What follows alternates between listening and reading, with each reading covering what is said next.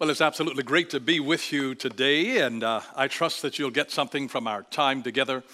One of my first secrets about good communication, my father taught me. He said, be good, be brief, and be seated. So it is certainly my intent today. I'm going to be just like a mini skirt. Short enough to be interesting, but long enough to cover the subject matter.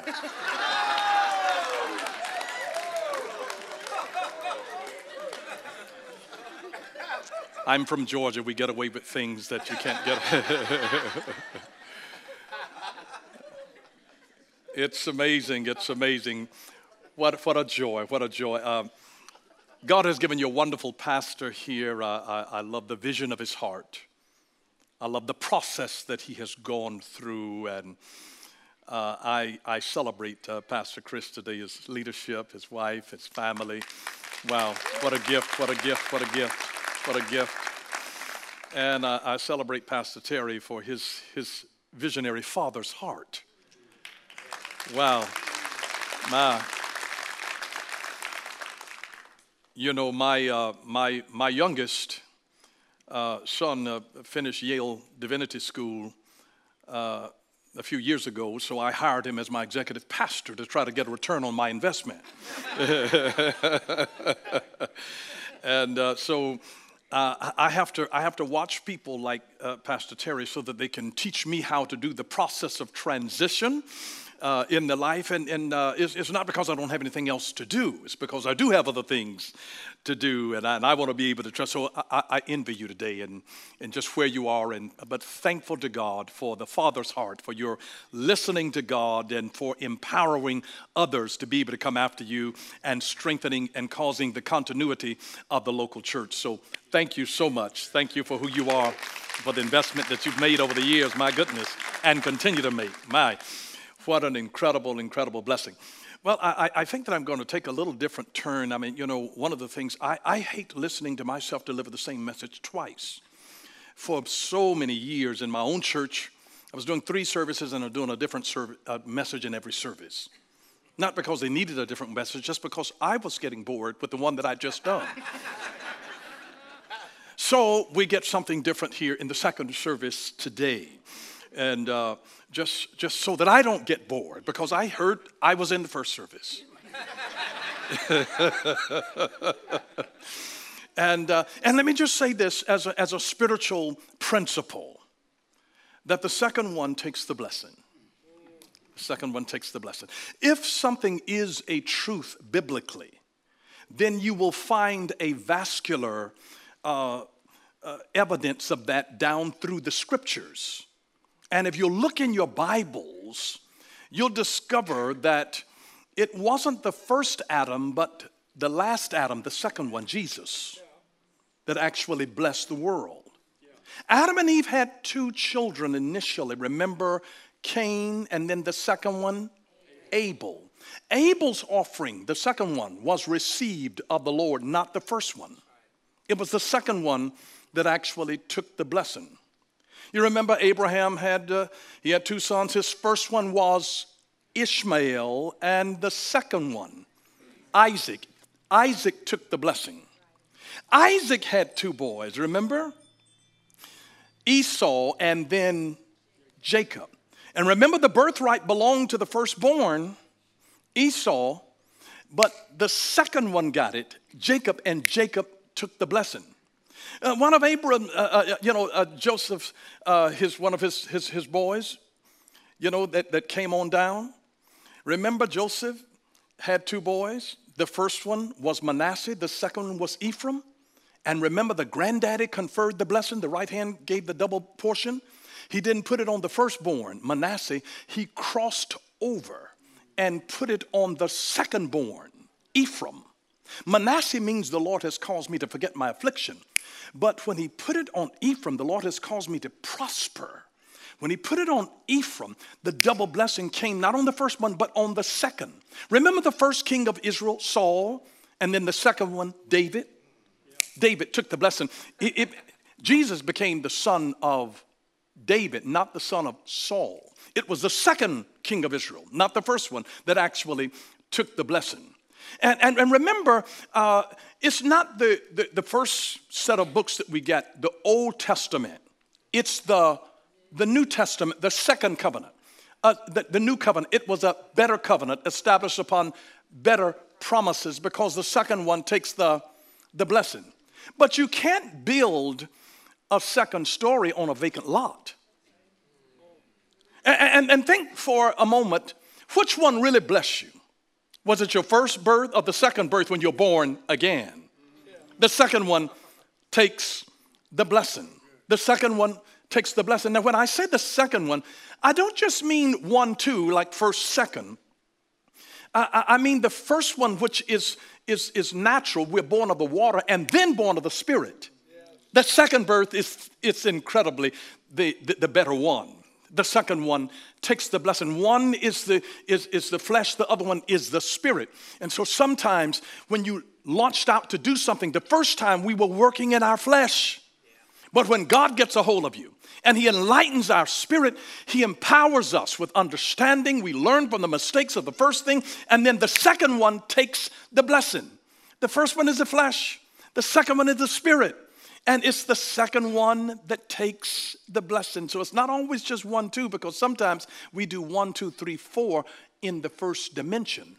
The second dimension is the dimension of the Spirit, where God then brings us into a place. And it is interesting to note how God uses us in such strange, different, and diverse ways. You notice how when you have a bottle of water, practically on every bottle of water, if you look on the label somewhere, there's an expiration date. It's not because water expires, but it's because the container that holds it expires. So the expiration date has nothing to do with the water. It has everything to do with the container. We're all containers, carriers of His grace, carriers of His vision, carriers of His anointing, but we've got an expiration date. And every now and then, even as we age, we're reminded of our expiration date. I saw one lady, I thought she'd been in a car accident. I said, "What happened to you, honey?" She said, "I slept wrong last night." Another man, he'd pull a muscle in his back. I thought he'd been in a car accident. And he said, "I sneezed too hard." I mean, sometimes you get a certain age, you can wake up in the morning and something is wrong that wasn't wrong at night when you went to bed. And so sometimes we get up in the morning and look in the mirror just to see how much damage has happened overnight. It's so much different than our childhood interests. I fell off my bike. I fell off of my skateboard. I was playing basketball. I was playing football. But, you can just get a certain age, and I sat down too long. and something has happened. It's just different. And you have to laugh in order to keep from crying. But it makes the journey just that much more fun. It really does. But what I want to talk to you today in this service about is in the first service I talked about 4 words. In this service I want to talk about 3. The first word is the word catch. Catch. It's like when somebody throws you a ball and you catch it. Abraham caught a dream from God. In Genesis chapter 12, he just caught a dream. He caught a dream. There's sometimes that God doesn't speak to us as clearly as we would like while we are awake, so He has to visit us in the night moments when our minds are quiet. And He then opens revelation in the hearts of men and women in a night season. And I'm just telling you, your best music comes out of your darkest nights. The most powerful visions don't come in times of comfort and convenience. They come out of times of controversy and challenge. The best things that happen is when God brings out of the darkness what He's been working on. Because for God, God's day starts at nighttime. Have you ever noticed Genesis chapter 1, and the evening and then the morning were the first day? And the evening and the morning were the second day? And the evening and the morning were the third day, because God's day begins at night. Isn't it amazing? When nobody can see you, when nobody knows your name, when you're anonymous to the world, when you're obscure, you're on the backside of the desert and nobody sees you, nobody is calling for you. That's when God is working, right in the midst of that. And there are certain of us that are planted in the house of God and nobody sees us. You know why? Because there are certain things that grow totally underground, like a potato. They don't grow on top of the ground, they grow underground. Beets, underground. Onions, underground. Carrots, underground. Jesus came out of Jesse, out of the root, a dry root. In other words, God says, I will take the most unlikely environment and I'll breathe on it and let something so productive come out of what looked like a negative environment. But here is a 75-year-old man who catches a dream from God. And God speaks to him and tells him, I'm going to make out of you a great nation. And he didn't have anything. He's 75 years old, just getting a word from God. So please don't think you're too late if it looks like you're running behind schedule. Keep dreaming. You are as old as your last dream. You're as old as your last dream. My daddy was still dreaming at 75 years old. I watched him. He became a multimillionaire in the hair cosmetic manufacturing business. And I watched him go over to Alabama, and he bought a resort over there on 700 acres of land. He said, I like this place. It was run by medical doctors. They were bringing people in, heart attack and stroke victims, and using chelations and all kinds of alternative medicine treatments. He fell in love with the natural hot mineral springs that had 62 different minerals in it. So my dad decided to buy the place. It came with a motel, 91 different rooms in it. So I've spent a lot of time there. It's incredibly relaxing. And I would go there with my dad, and he's sitting there, 75 years old. He's just dreaming about the future. Dreaming about it. 75. Abraham was 75. He caught something from God. He caught something. It's amazing that God would entrust us just to be able to catch something from him. Just to catch it. That's what a woman does with a man when she's with her husband. She catches a seed. The moment that she catches that concept, it begins at that moment, at the concept. You have to catch the concept. You catch an idea. You catch a divine thought. You catch a word. You have to catch it. And sometimes you can be in the midst of a place and the person sitting right beside you heard the same thing that you heard, but they didn't catch it. And see, when God, he's like a divine quarterback. He's trying to get the ball to somebody who's open. You got to be open. You got to be searching. You got to be already in motion. There's some people that don't want to bust a move until they get a ball in the hand.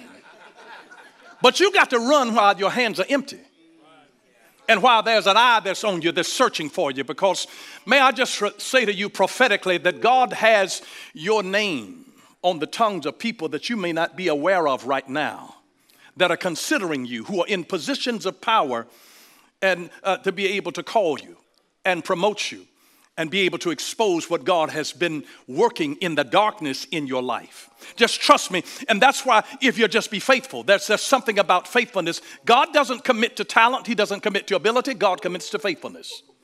And when we are faithful in the place where God plants us, faithful in the place where he plants us, if you're faithful in just the place where God plants you, my God, you have to get ready for a harvest that's coming through the faithfulness of God. Just because you catch, it's like being on a basketball court. They're looking for somebody who's open, somebody who's in position, somebody who's already in motion. You don't pass a baton to a person sitting there waiting for their turn. You serve while you wait. You got to run behind them when nobody is calling your name, when nobody is cheering for you. You got to run while you have no promise of getting anything. You got to run with an empty hand, but a willing heart. And when you run with an open heart, a willingness in your heart, then at the appropriate time, the baton is not actually passed backward, it's passed forward. Because you have to overtake them. And this is why John the Baptist said, he must increase, and then I must decrease. And there are some folks that cannot decrease until you increase, until you rise up, until you develop, until you break through the ground and come out of your obscurity. He must increase. She must increase. And when she increases, then he can decrease. And then there's an overtaking, but there's this catching that we do. Catching concepts, ideas. Money follows ideas. It's not the idea that produces the money. It's the money that produces the idea. They sort of play off of each other. You get the right idea from God. If you catch the right idea, just one divine thought. One divine thought from God can change your life forever. Just one thought. Just one God-given idea can transform you from a pauper into a king overnight. Just one divine idea from God. That's all, just one. Can shift the whole trajectory of your life. Just one idea, not 10, one. Just one. Just one. If you get the right one, that one idea can change your whole destiny. It can change the whole world. When you know most people that are outstanding, they're not known for 10 different things. They might be talented. The Bible says that a man's gift, singular gift, even though you can be multi-talented, multi-given, but he's talking about your dominant gift. Your dominant gift. If somebody called out the names of certain people, you would know beyond the shadow of a doubt what their dominant gift is. You would know. You don't know Elvis Presley from farming. That just certain people. If I said Barbara Streisand, you wouldn't say, she's a great cook. We know people. If you call them, if I said Serena Williams, there'd be one thing that would pop into your mind. If I said Tiger Woods, that'd be something that would pop into your mind. Or LeBron James, something that would just not 10 different things. That would be one dominant thing that would pop into your mind. All it takes is just one idea from God. Abraham came into history, into prominence, into notoriety by that one thing. The psalmist said, one thing have I desired of the Lord, not 10, not 2, one thing. It is the power of focus. Because focus will make whatever is in your life stronger and better than anything that you have. The areas of your focus are the areas of your reward. The areas of your focus are the areas of your reward, and the areas of your neglect are the areas of your pain. If you neglect your health, it will give you pain. If you neglect your marriage, it will give you pain. If you neglect your studies in school, it will give you pain. If you neglect your responsibilities on your job, it will give you pain. If you neglect your budget and handling your finances, it'll give you pain. The areas of our neglect are the areas of our pain. But the areas of our focus are the areas of our reward. And if you're persistent, you'll get it. If you're consistent, you'll keep it. And if you're grateful, you'll attract more of it. It's amazing the way that it works. Abraham caught a divine idea from God. His most outstanding word is Father, Father of many nations. And how could a man prophetically wrap his mind around that one divine idea of being the father of nations when he didn't have one? God will talk to us, not out of what we see, but out of what he says, because of the power of who he is. And he gave him something. He was able to simply catch a dream from God. Now, remember that it took 25 years for that dream to manifest. And you've been waiting how long? Just think about it, 25 years. That's why you've got to get time. Time gives us perspective. Time gives us perspective. That's why the farther back you look, the farther ahead that you're liable to see. Time helps us to understand some things, what God is doing. So when he was now 99, he still hadn't received that promise yet. But God hadn't forgotten, because he caught something from God. He caught it. I told you the first 3 words. The first one is catch. The second one is carry. He allows us to catch something and then carry it for a number of years.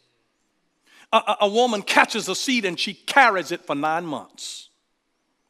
When you plant an apple seed, it takes 2 years before it will produce the first apple. When an elephant gets pregnant, catches a seed, it takes 2 years in the gestational period before the elephant has a baby elephant. There are different things that have a different longevity in the gestational period. And I want you to think of it like a major airplane, a 747, a 767. The bigger the plane, the longer the runway is necessary in order to get it off the ground. A little twin-engine jet can almost just take off from a high school football field, but not a 767. The bigger the plane, the longer the runway. And so Abraham had something that was going to impact destiny in 3 major religions: Islam and Christianity and Judaism. All of them. Look to Abraham, Father Abraham. Because he heard something at 75 and didn't receive it until he was 99. But at 99, he had heard this thing, this prophetic promise, had no physical evidence that it was going to happen. But at 99, God called him outside of his tent and said, Abraham, look up.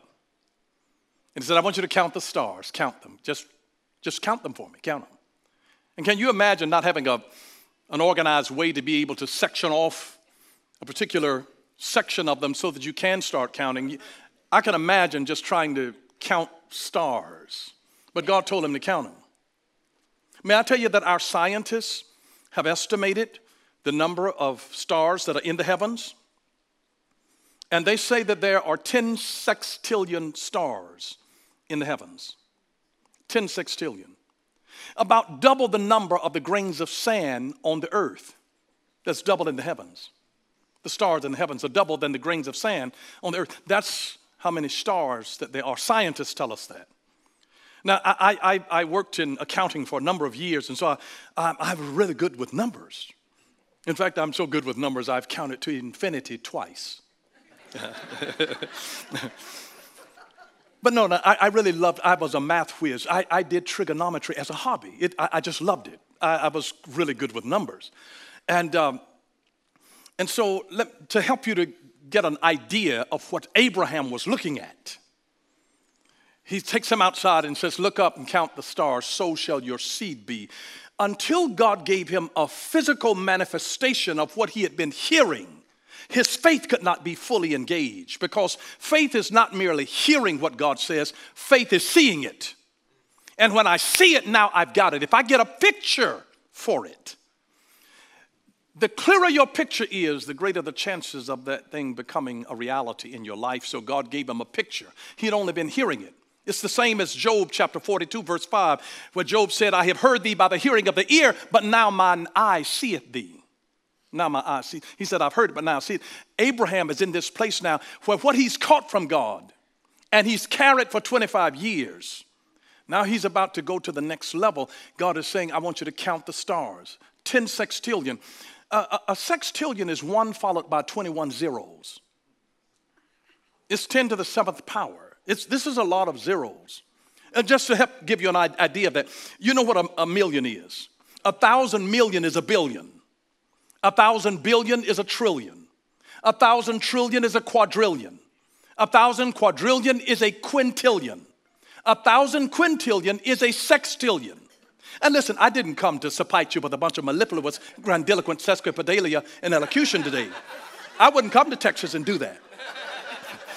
But I just came to tell you that there are 10 sextillion stars in the heaven, and God says, look up, Abraham, count them, so shall your seed be. And when God is telling you that, and he's showing you something, and he says, this is what I'm going to do. God put him in an atmosphere that stretched him. And he's like, and you're believing me for how many? And there were 10 sextillion stars that he was looking at. And God was saying, you're looking for how many? How many? He's just believing God for one. One son of promise. Just one. Just one. And God shows him 10 sextillion.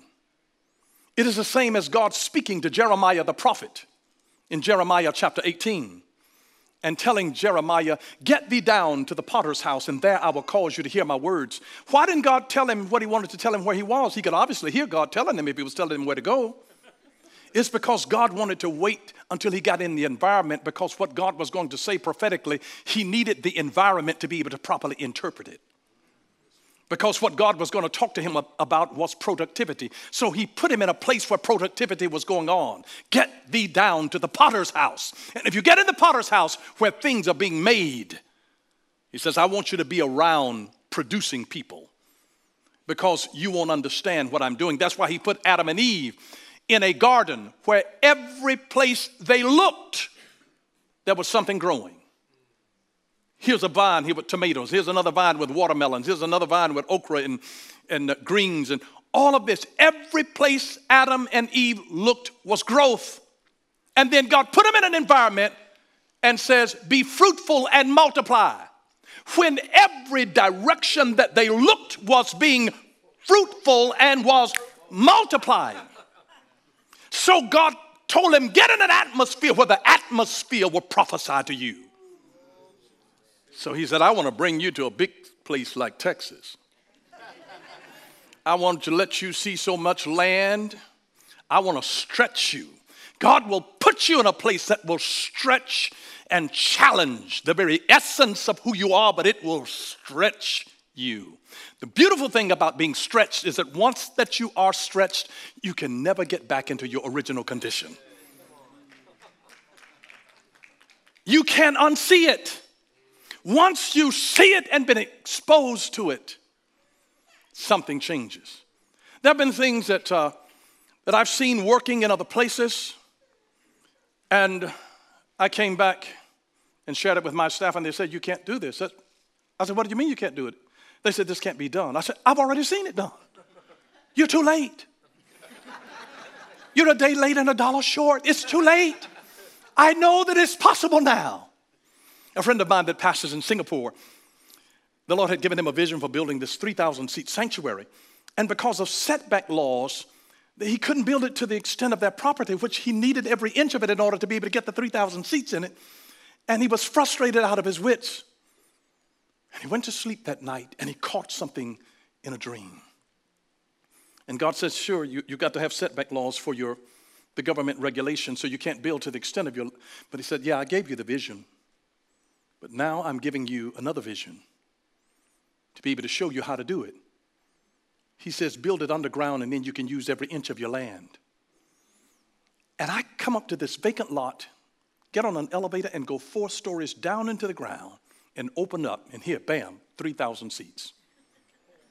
He was able to build the whole thing, and he saw how to do it in a dream. But he had heard it years before, didn't know how he could do it. But God showed him in a dream. He caught it, and he carried it for some years before the manifestation came into place. What is it that you've caught from God and that you're carrying, but you're frustrated because you haven't seen the next step? God gives you enough light. His word is a light to our feet and a lamp to our pathway. It's just to show you all you need is enough light for the next step. You don't need for 20 miles down the road. You need it for the next step. Faith is having enough light for the next step. For the next step. You can't see it, the headlights of your automobile. If you're driving in darkness, you can only see so many feet ahead of you, but you're driving so many feet per second. And so it's not an extended long view, but he gives us enough to be able to make the next step. And so he takes us to this place where you catch something from God. God gives you a word. You catch it. And I want you to think that every time that you sit under the word of God, whether you're reading your Bible, whether you're in church, whether you're online and you hear a word from God, catch it. It's like, did you catch that? You have to catch a joke. If you don't catch the joke, you can't laugh. It's not funny. You have to catch it. And then you carry it. Here's the third word, convey it. You catch, you carry, you convey. You catch, you carry, you convey. Wouldn't it be crazy for a football player to catch a ball, carry it 2 feet and just stand there with it? No, you got to convey it over the goal line. You can't just catch the basketball, you have to convey it to the basket. You catch it, carry it, you convey it. Whatever God starts in one generation, they catch it and they carry it to that generation. But then they have to convey it so that it keeps on going. I wrote a book with Dr. Sam Chan, and we called it the Planning Your Succession. And here was our thesis. It's that succession planning is not about filling a vacancy. It's about the continuity of an organization. It is so that the church of the Lord Jesus Christ keeps marching forward. It is so that the business continues to thrive even though the founder dies. It's for the continuity of an organization. You plan a succession so that this thing outlives us. That's what legacy is. I was with a Jewish friend not long ago, and I was talking to him about legacy, and he said legacy in Hebrew refers to river. It refers to a lake. It's a flowing thing that keeps on moving. History is about what happened. Legacy is about what you set in motion. It's about what you set in motion. It's about what you catch, what you carry, and what you convey to keep on going after you're gone.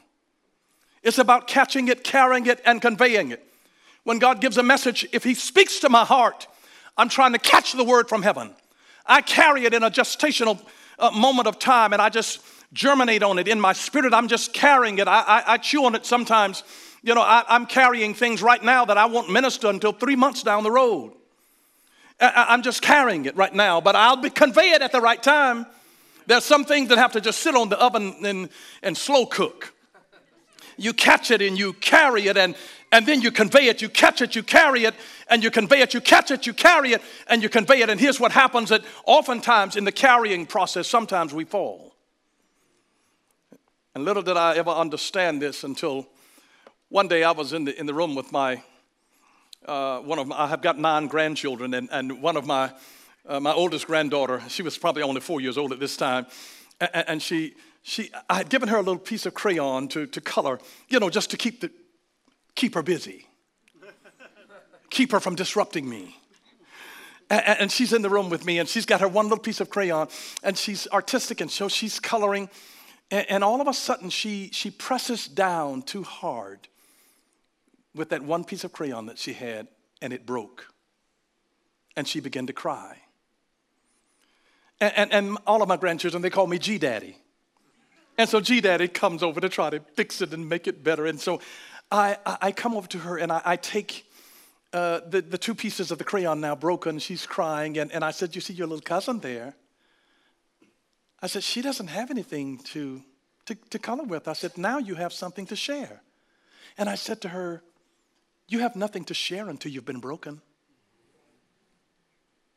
And I'm thinking that the revelation of God would stop her from crying. She's still crying. And then I said, Lord, show me how to make it real to her in her little world. And I got down on one knee, and I took the broken piece of crayon, and I just started moving it across her paper as I said these words slowly. Broken crayons, still color. Broken crayons, still color. And when she realized that though it was broken, it still had just as much efficacy in it. There was still as much hue and rich nuance, that her aesthetic ability had not been sucked away because it broke. She started smiling because she realized that though it was broken, it still colored. And I came to tell you today that though you might have caught something from God and been carrying it and got broken in the process, through a broken dream, through a broken marriage, through broken health, and you've been wondering, oh God, am I ever going to be able to finish what you've started in my life? Can I finish this? Just remember, broken crayons still color. Even through your failure, broken crayons still color. You'll be able to catch it and carry it and convey the picture. You can still produce your picture in living color, even with a broken piece of the crayon. You didn't need the whole piece anyway. I rarely ever used up a whole stick of crayon. And little did she realize that she could take a broken piece of something. And I see what God is doing in the mosaic even of this church. The uniqueness of this, how it looks so much like heaven. Where God has taken broken pieces of individuals and has created an incredible mosaic. And shown you something that is bigger than who you are in the four walls of this church and has given you to the community. He's called you to more than what can meet the eye right here. He's saying, come step outside here and look up. Look up. Your redemption draws nigh.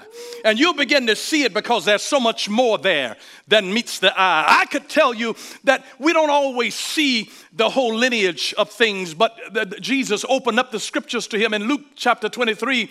And I believe that if he had to go back, he could take it back to something just like what he took us back to when he was there, that it was Moses that wrote the first 5 books of the Bible.